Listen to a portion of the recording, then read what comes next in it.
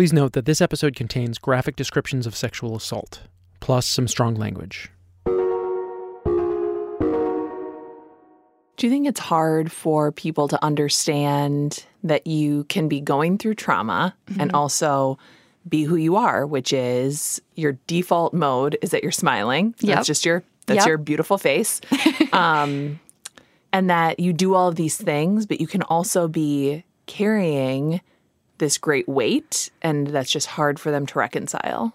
Yeah, I was at an art festival a few weeks ago, and there was a woman who approached me who I didn't recognize. And she said, "Are you Sarah Super?" And I said, "Yes."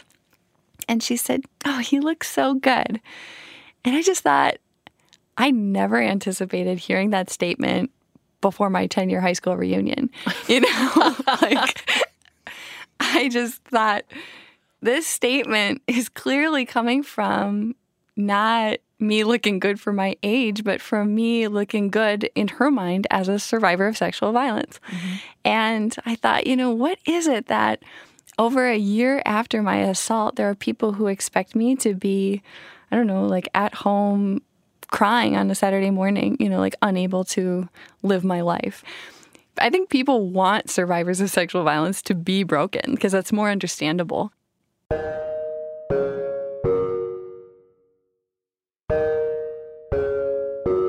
I'm Nora McInerney, and this is Terrible. Thanks for asking. The show where we ask people to be honest when answering the question, how are you? Sarah Super is not broken. Sarah Super is a woman who is absolutely 100% living up to her name. Sarah is a rape survivor, an outspoken rape survivor, in a world where a president-elect responded to accusations of sexual assault by insulting his accuser's appearances. In a world where Brock Turner could be caught raping a girl and only serve 3 months in prison because a judge didn't want to ruin his life. In a world where, according to RAINN, the Rape, Abuse, and Incest National Network, 994 rapists out of 1,000 walk free.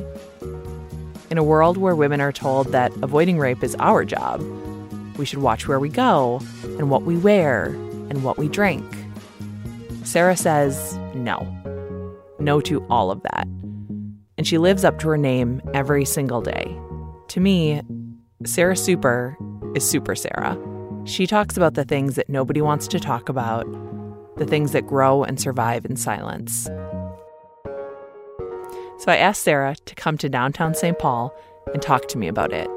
It being her rape by her ex-boyfriend, Alec Neal. I honestly felt like he was the one. And I feel shame saying that because I think there are so many people who understand my confusion in terms of seeing this as like a really good person who did a really evil thing. And then there are people who, have said things like, I met him once and I got a really negative energy. And it just felt really shaming. It felt like if I was smarter, if I somehow had a better sense of people, that I would never have been in this situation. But this wasn't a mysterious, shadowy figure who jumped out of the bushes. This was a person that Sarah knew and liked and fell in love with. He was a really passionate person and he was a really empathic listener. We would have really great conversations. He also loved music and dancing, which are two of my passions as well.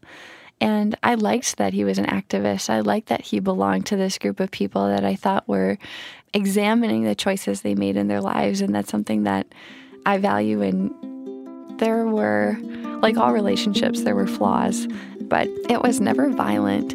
And it didn't feel very manipulative. You dated for 7 months. The relationship continued and eventually unraveled, like many do, gradually.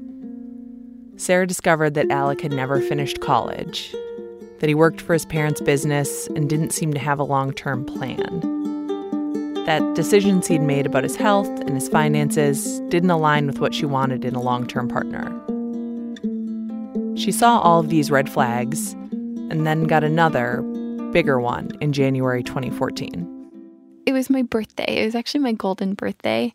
And After a full weekend of like celebrating my birthday with different people and different friends, and we did kind of double dates with some people and couples, he said he felt unappreciated.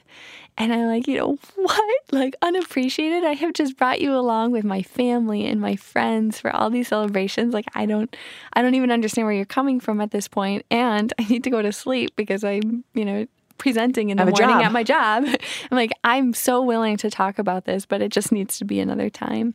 He wouldn't let me go to sleep. And I actually moved out to the living room couch, which I had never done. And I was crying. And then I remember that he stood over me. It was the first time that I was scared of Alec. I said, please go, please go, please just go. And it took a long time. And then I heard him finally grab his things. And when the door closed, I'm not an athlete, but I ran so fast. And I pressed that door and locked that door closed so quickly.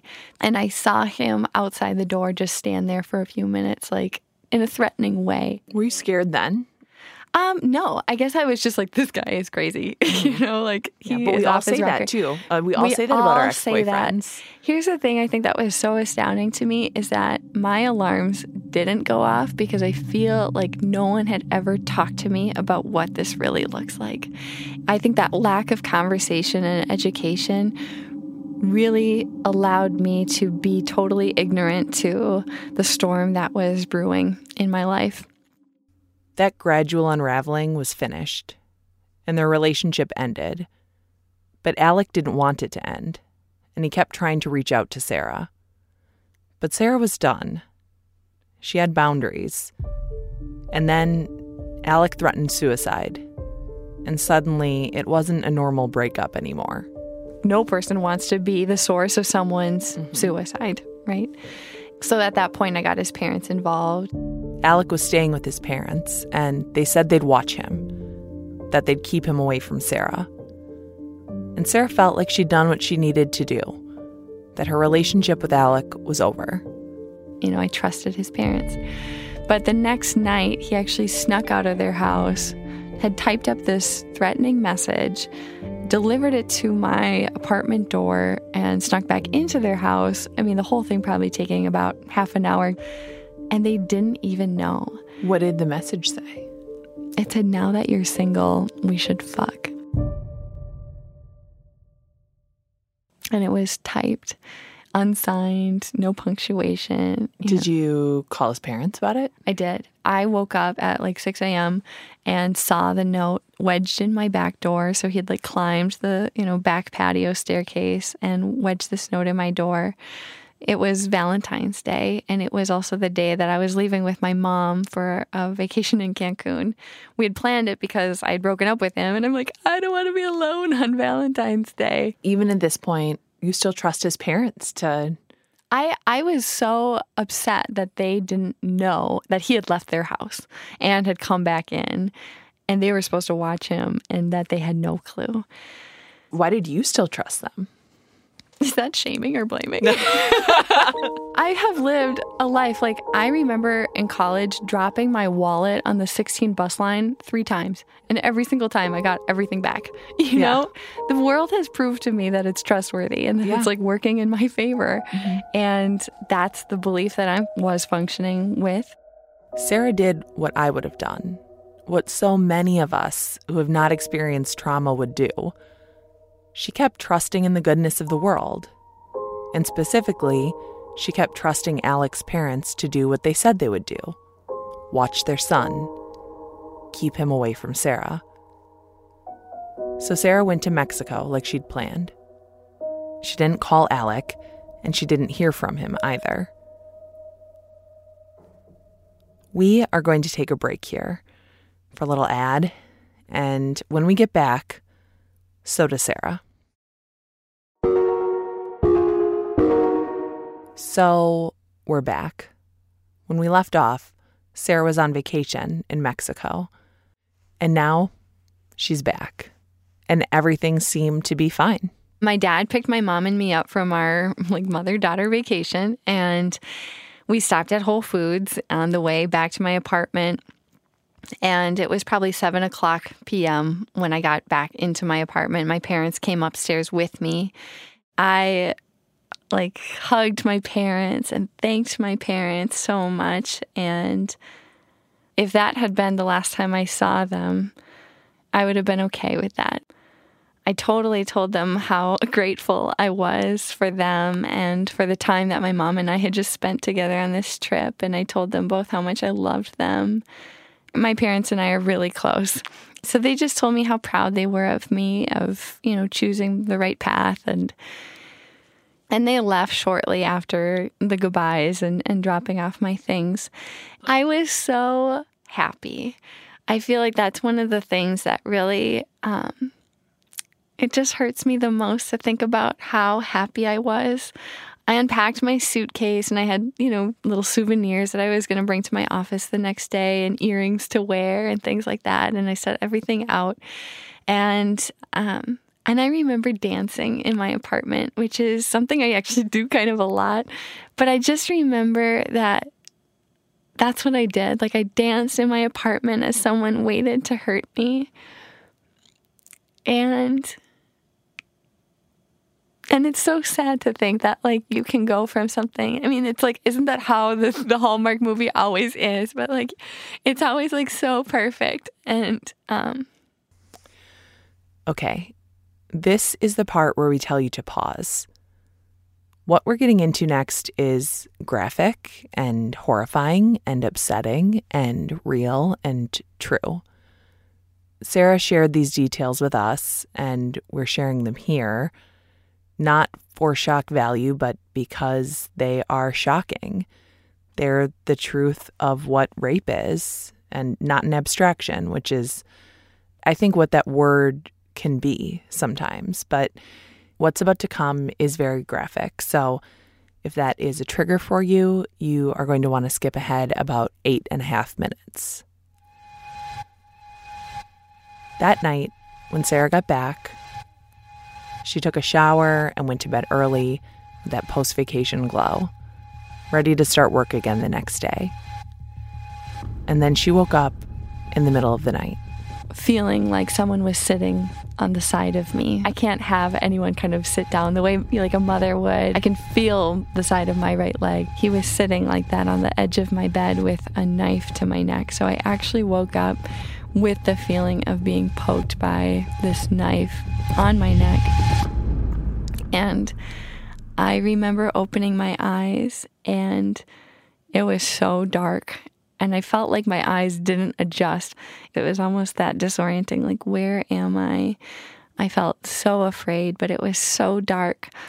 And the only way that I knew what was even happening was he started talking. And he started to say all of these really awful things to me about what a terrible person I am, and for breaking up with him, that I abandoned him. That was something that he repeatedly said. He told me to take off my clothes. And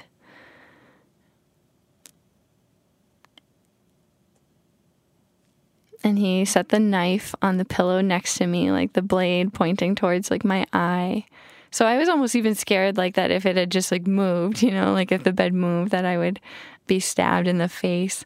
I remember seeing him erect and just feeling how could you, it just felt like such a sick thing that someone could be sexually aroused at my horror.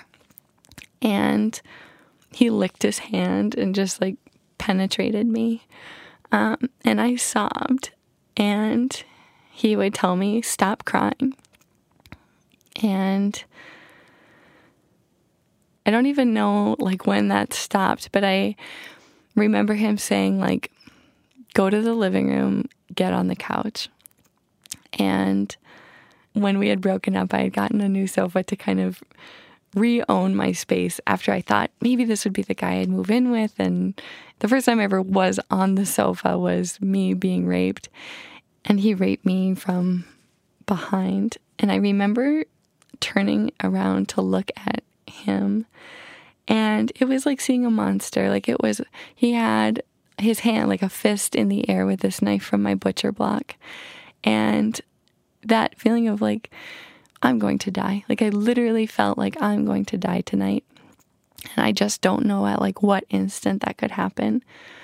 And I was crying and I said like, I need to go to the bathroom. And he actually stopped. And we went to the bathroom and he stood over me with this knife in the air and watched me, which was kind of dehumanizing. And I didn't know this, but if you ever have been sexually assaulted and if you want to report it, going to the bathroom can actually kind of wash away some of the evidence or wipe away some of the evidence. So I went to the bathroom, and then after that, he said, get dressed. And it was at that moment where I really had just the feeling of, I need to escape, like something really bad. I mean, living through rape, surviving rape is a horrific experience, but then to feel like this night is going to keep going, and I have no idea what would happen if I left this space. So at that moment, I started to plan, and his command to get dressed allowed me to go into this closet that I had. And given that the apartment that I was living in had been a renovated mansion, there were doors and things that you wouldn't find in one of these newer buildings. And one of those things was that there was actually a door in my closet.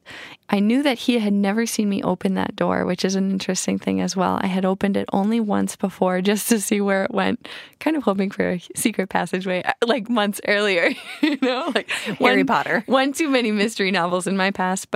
And I just remember putting on my jeans and cracking a joke. This person was almost like a different person, and I wanted to do whatever I could to like bring him back to seeing me as a human being. Do you remember the joke you told? Yeah, I was pulling on my jeans and I said something along the lines of how I barely could get them on after the all-inclusive resort. And I laughed at myself. And he didn't resonate with that, and nothing changed. He was watching me with this knife in the air.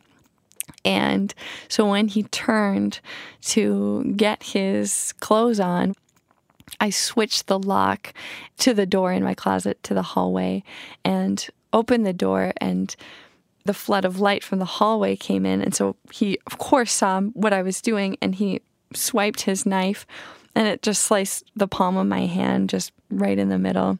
And I screamed at the top of my lungs, call the police, call the police, call the police. And it was a 3-story building, and it was just a shared hallway. No one opened their doors at the time, and I remember panicking, like, where do I go? What do I do? Because I thought, like, he could just pull me back in and lock the door, and then no one would have access. Probably within a second that I made the decision to run outside and bang on my neighbor's back door. And I said, please help me, please help me, please help me. I didn't even know if they were home or not, but they let me in. And I remember screaming, like, close the door, lock the door. And it was at that moment where the doors were locked and I was shaking. My hand was bleeding. I didn't have my phone. Alec had taken my phone during the assault. I wasn't able to say what had just happened in the moment where I was like still in need of the police to be there. Like I was fearing my life. So my neighbor called the police and he said, my neighbor has been stabbed. And they came right away. And the police asked me what happened. It's amazing because I just had never ever thought that I would ever say the words like I've been raped or Alec raped me. But I was able to tell them what had happened. And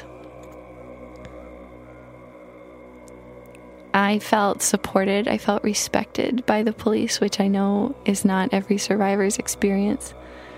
I remember they allowed me to call a friend. And so my girlfriend came right over.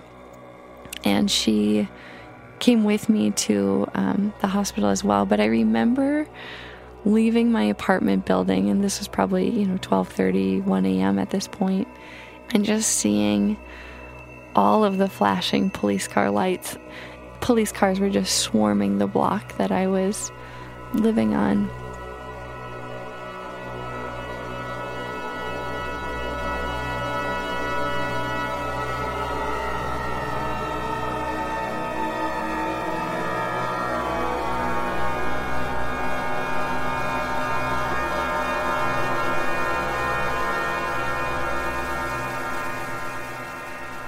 While Sarah had escaped to safety, Alec had just escaped.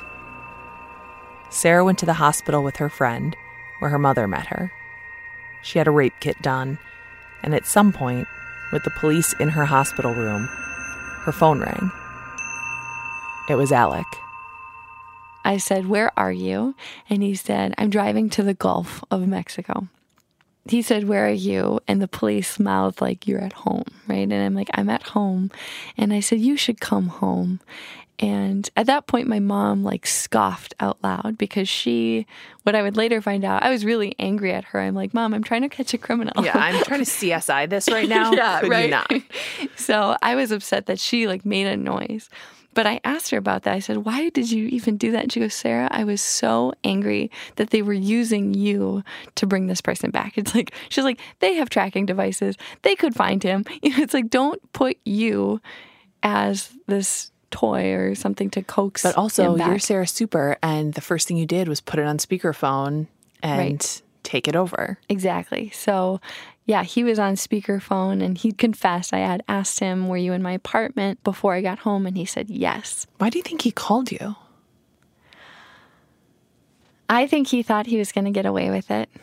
I think he felt like I was going to somehow feel something and say, "We're going to move beyond this." You know, there are plenty of people who are assaulted in the context of a relationship who continue on in that relationship for so many different reasons because it's really hard to just end something on the spot. But for me, I had already known that Alec wasn't the person for me, and I knew what he did was a horrific crime.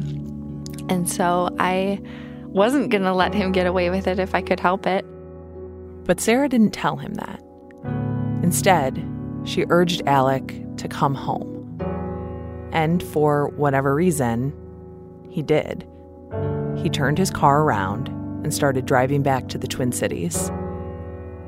He stopped 3 more times to call Sarah, which gave the police the ability to find him. And within hours, following a high-speed chase through the suburbs of Minneapolis, he was picked up by the police. And back at the hospital, Sarah was released around 6 a.m.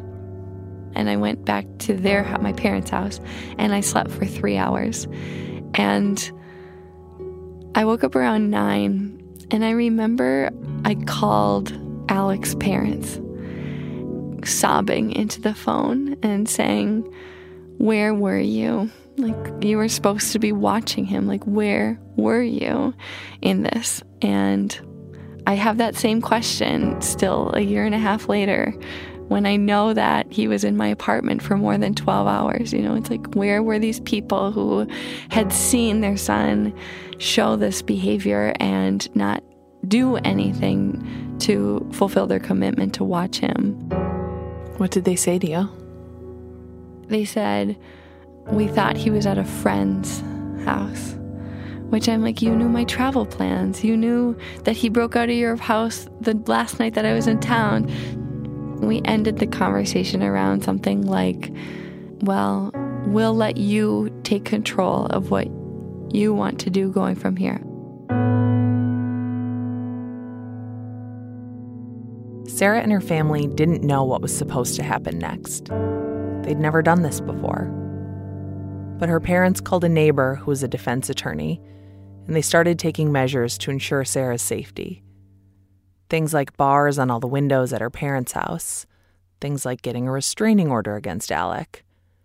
Things like arranging escorts to and from the parking lot of her office and finding places she could stay where he wouldn't be able to find her. All of this because, yeah, he was being held on bail, but with wealthy parents and a bail bond, you can get out of jail. And so I was really, really afraid that he would be out and just like come back to finish the job he started. But it took a few days to realize that he wasn't going to be let out. Alec was charged with sexual assault a few days after being picked up by police, which, yeah, he damn well should have been. So that felt like a huge win, you know, justice, yeah. But then the court process kicked off, and with that came the silence and the shaming. one of the things that my investigator told me was that because I was already doing trauma work as a profession, that one of the things they said was like possibly that I could have made that story up to further my professional career, which of course is not true. The person, the legal aid, telling me not to talk about it or to be very mindful of who I talk about it with. Was that a man or was that a woman? That was a woman. And I know that she wanted to see my perpetrator be held accountable. And I know that she wanted to protect me. And I can understand from a legal aspect how that might be the case. But I felt like what connected with me the most was when I met with a woman who I greatly admire, who used to work with domestic violence victims and survivors. And she said, Sarah, you should just do whatever it is that you need to heal. That should be the most important thing. Even more important than holding your perpetrator accountable or obeying the laws of the court. Like, what's actually the most important thing from her perspective was that I did whatever I needed to heal. And for me, that was speaking about it. So that's exactly what Sarah did. In early April, about 6 weeks after her assault, she was profiled in the Minneapolis Star-Tribune. At the time, Alec was planning to plead not guilty. And Sarah, as the only certified trauma-sensitive yoga instructor in the state of Minnesota, was teaching classes for other survivors. It got a lot of attention, and a bunch of survivors reached out to me at that point. The stories that struck me the most were the people who I had grown up with, the people who had gone to college and high school with. And now to hear them and reconnect with them after so many years over this experience of violence that we shared. And so it was those people that I just felt like this is happening to so many of us. And sexual violence happens in the context of a relationship. So it's not necessarily a romantic relationship. It's just the relationship between two living human beings, right? It could be strangers, it could be family members, it could be school and student, it could be whoever it is. It happens between people. And so there are not enough kale salads and bubble baths to heal anyone from their sexual assault. And this is a huge myth that self-care heals trauma. And it simply doesn't exist because it's a total denial of understanding what trauma is and how traumatic experiences happen. To say to a person that you can heal in isolation is to actually negate the fact that the damage that's done is the damage that's been done between people, and that what you really actually need, I think, is for people to rebuild your sense of trustworthiness, that people are worth trusting, that the world is ultimately good, and that people, that you are deserving of being loved. Why do you think people don't say anything? Most people have said, I didn't know what to say, or I didn't know what to do. And so I would like to create a culture where survivors of sexual violence can say what has happened to them and get the support and the reaction that they deserve, which I think is an outpouring of validation and compassion. And so I have actually kind of taken it on myself to try and teach some people that it's important that you say something, because your silence feels like apathy. And it's the same apathy I felt from my perpetrator while he assaulted me. So it's a powerful feeling.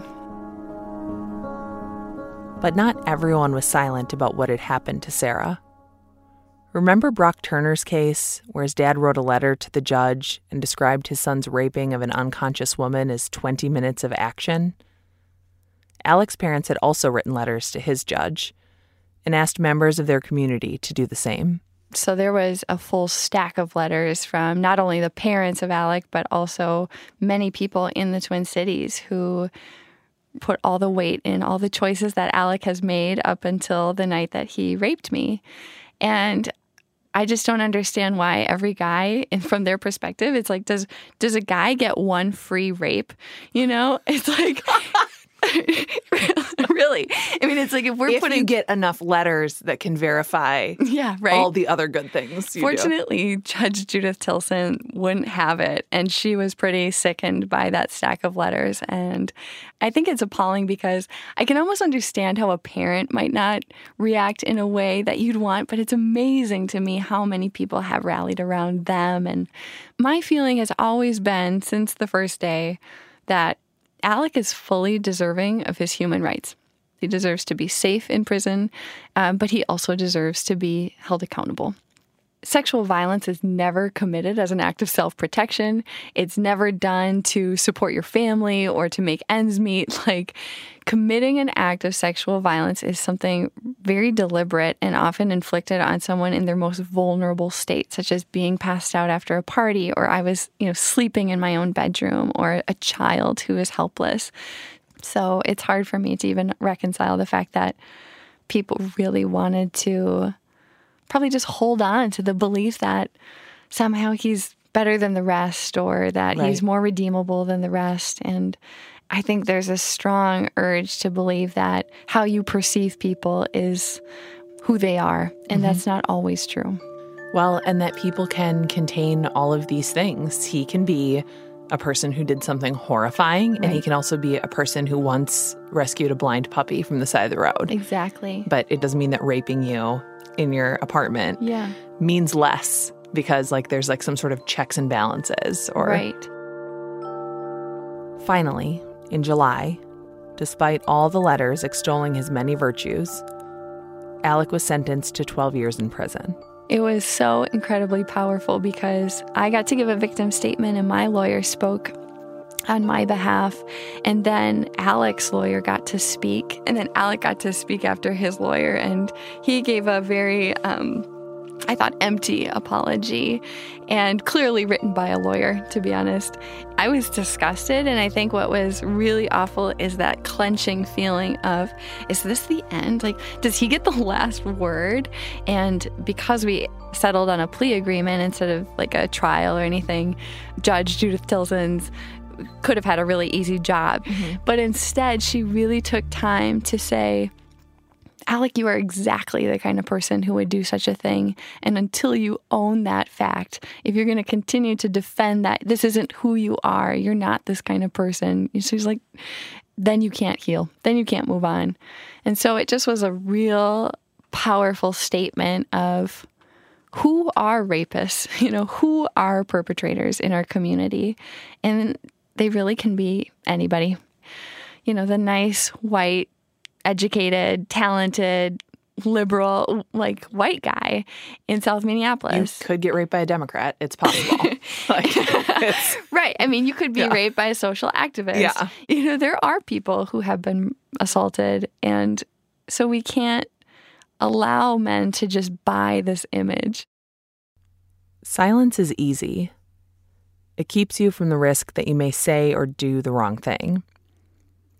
But silence hurts when you're on the other end of something awful. It hurts to not be able to say what happened to you because it's too uncomfortable for someone to hear. It hurts to tell your story and be met with nothing. So Sarah started Break the Silence. Depending on the day, it's a movement or a Facebook group or an event.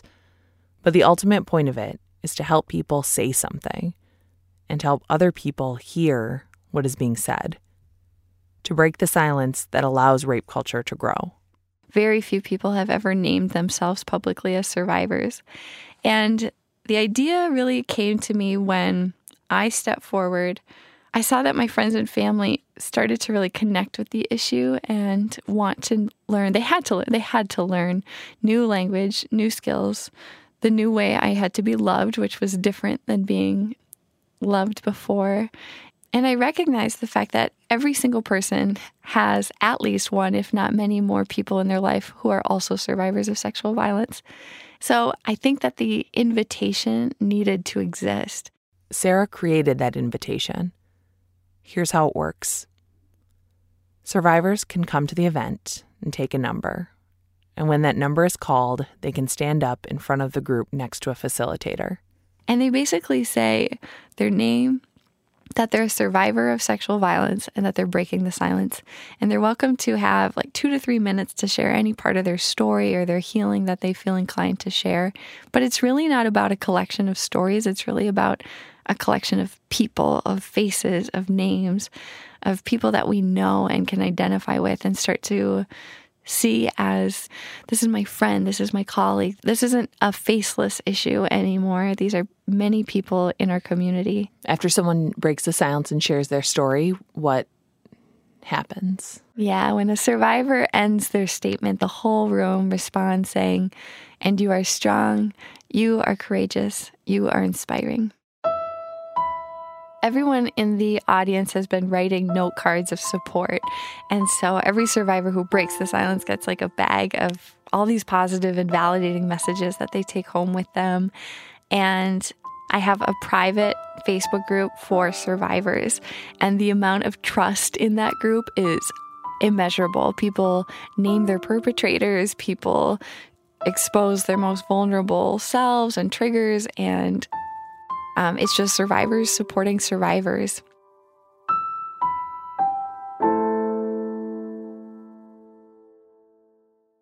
Alec Neal is currently 1.5 years into a 12-year sentence. He'll serve at least 2/3 of that sentence. And Sarah is doing incredible work, and she's very impressive, but she still has to think about what it will be like when he gets out. I fear the day he gets out. Because it wasn't just rape, because that night was going to keep going and I escaped whatever else he had planned. But there are, signs, the duct tape that he filled his car with and left in my closet, and the notes that he wrote.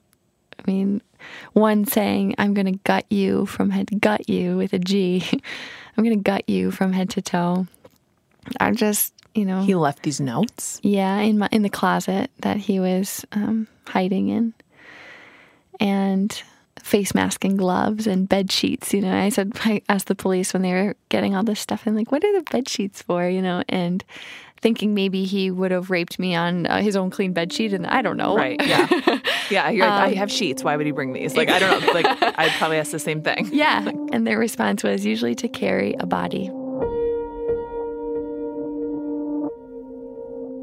I have a hard time really getting into the mindset of what would motivate him to keep living after his prison sentence as a sexual predator in the community. And if I can't figure out the motivation that he would feel, it's hard for me to believe that there would be no way in which he would commit a murder-suicide, as so many domestic abusers do after they've threatened to murder their partners. So as much as I believe in the court's process to let him go free after he served his sentence, I can also say that I will be afraid.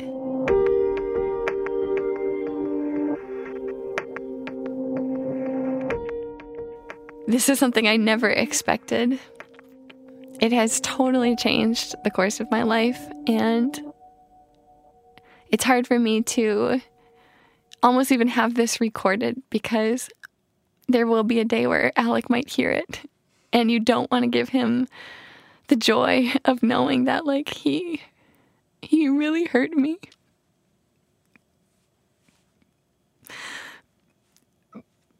And there's really no reason, when people say, "Sarah, maybe this was meant to happen because you're doing all this good stuff now," and I just have such a hard time really thinking about that, because I really don't think this was ever meant to happen to anyone, and the world would be better without sexual violence. Yeah. So there are a bunch of alternate universes where this doesn't happen to you, and you still make an impact on the world. And it is part of that thing where people want you to rise above this, right, and they want you to take those lemons and prove to them that the world is not a cold and terrible place, mm-hmm, and that is not your job. Yeah. So I don't know even what was the question. Yeah, I don't remember either. The important thing is that we both cry. Yeah. That's what this podcast is. But I've been thinking too about the fact that this is a story that you you do tell, and you tell it, I don't know, a couple hundred times a year, maybe 1,000. Yeah, I think every person who surrounds me can say that I talk about sexual violence every day. And as much as I would say that I never wish this on anyone and I never wish this even happened to me, I can say that I'm tired and I'm overwhelmed and I'm frustrated and I'm so angry and I'm confused by the amount of people who do nothing in the face of the amount of sexual violence and all these people who are hurting because of it.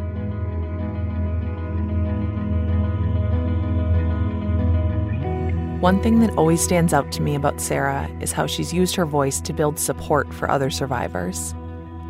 While we were working on this episode, the University of Minnesota men's football team was staging a boycott in support of 10 teammates accused of raping a U of M student.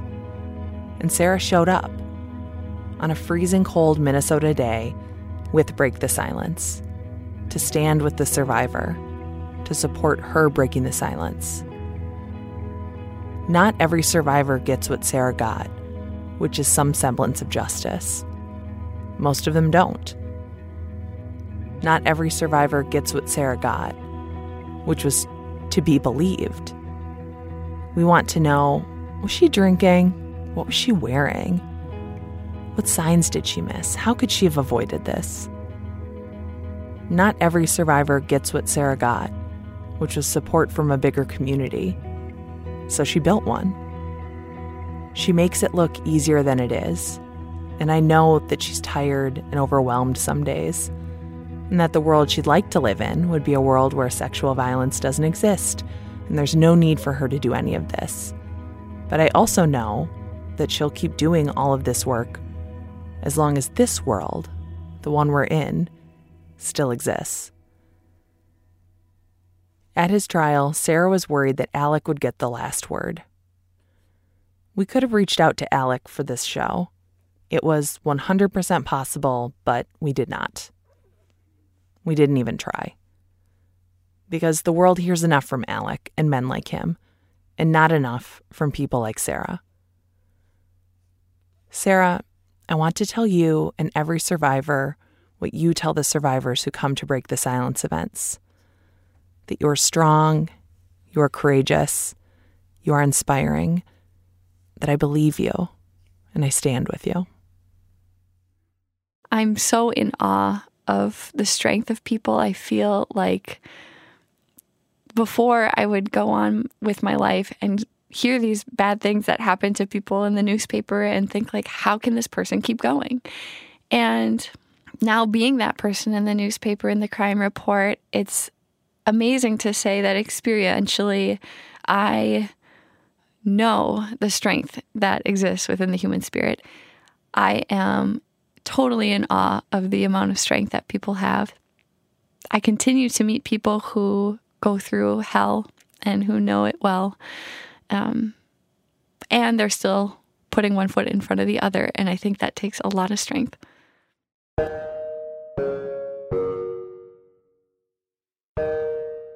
I'm Nora McInerney, and this is Terrible. Thanks for asking. Our show is produced by Hans Buetow, and I really want to thank his wife, Amy, because he should be on vacation with her right now, but instead he's in a studio with me. Amy, I'm sorry. He's doing such a good job, though.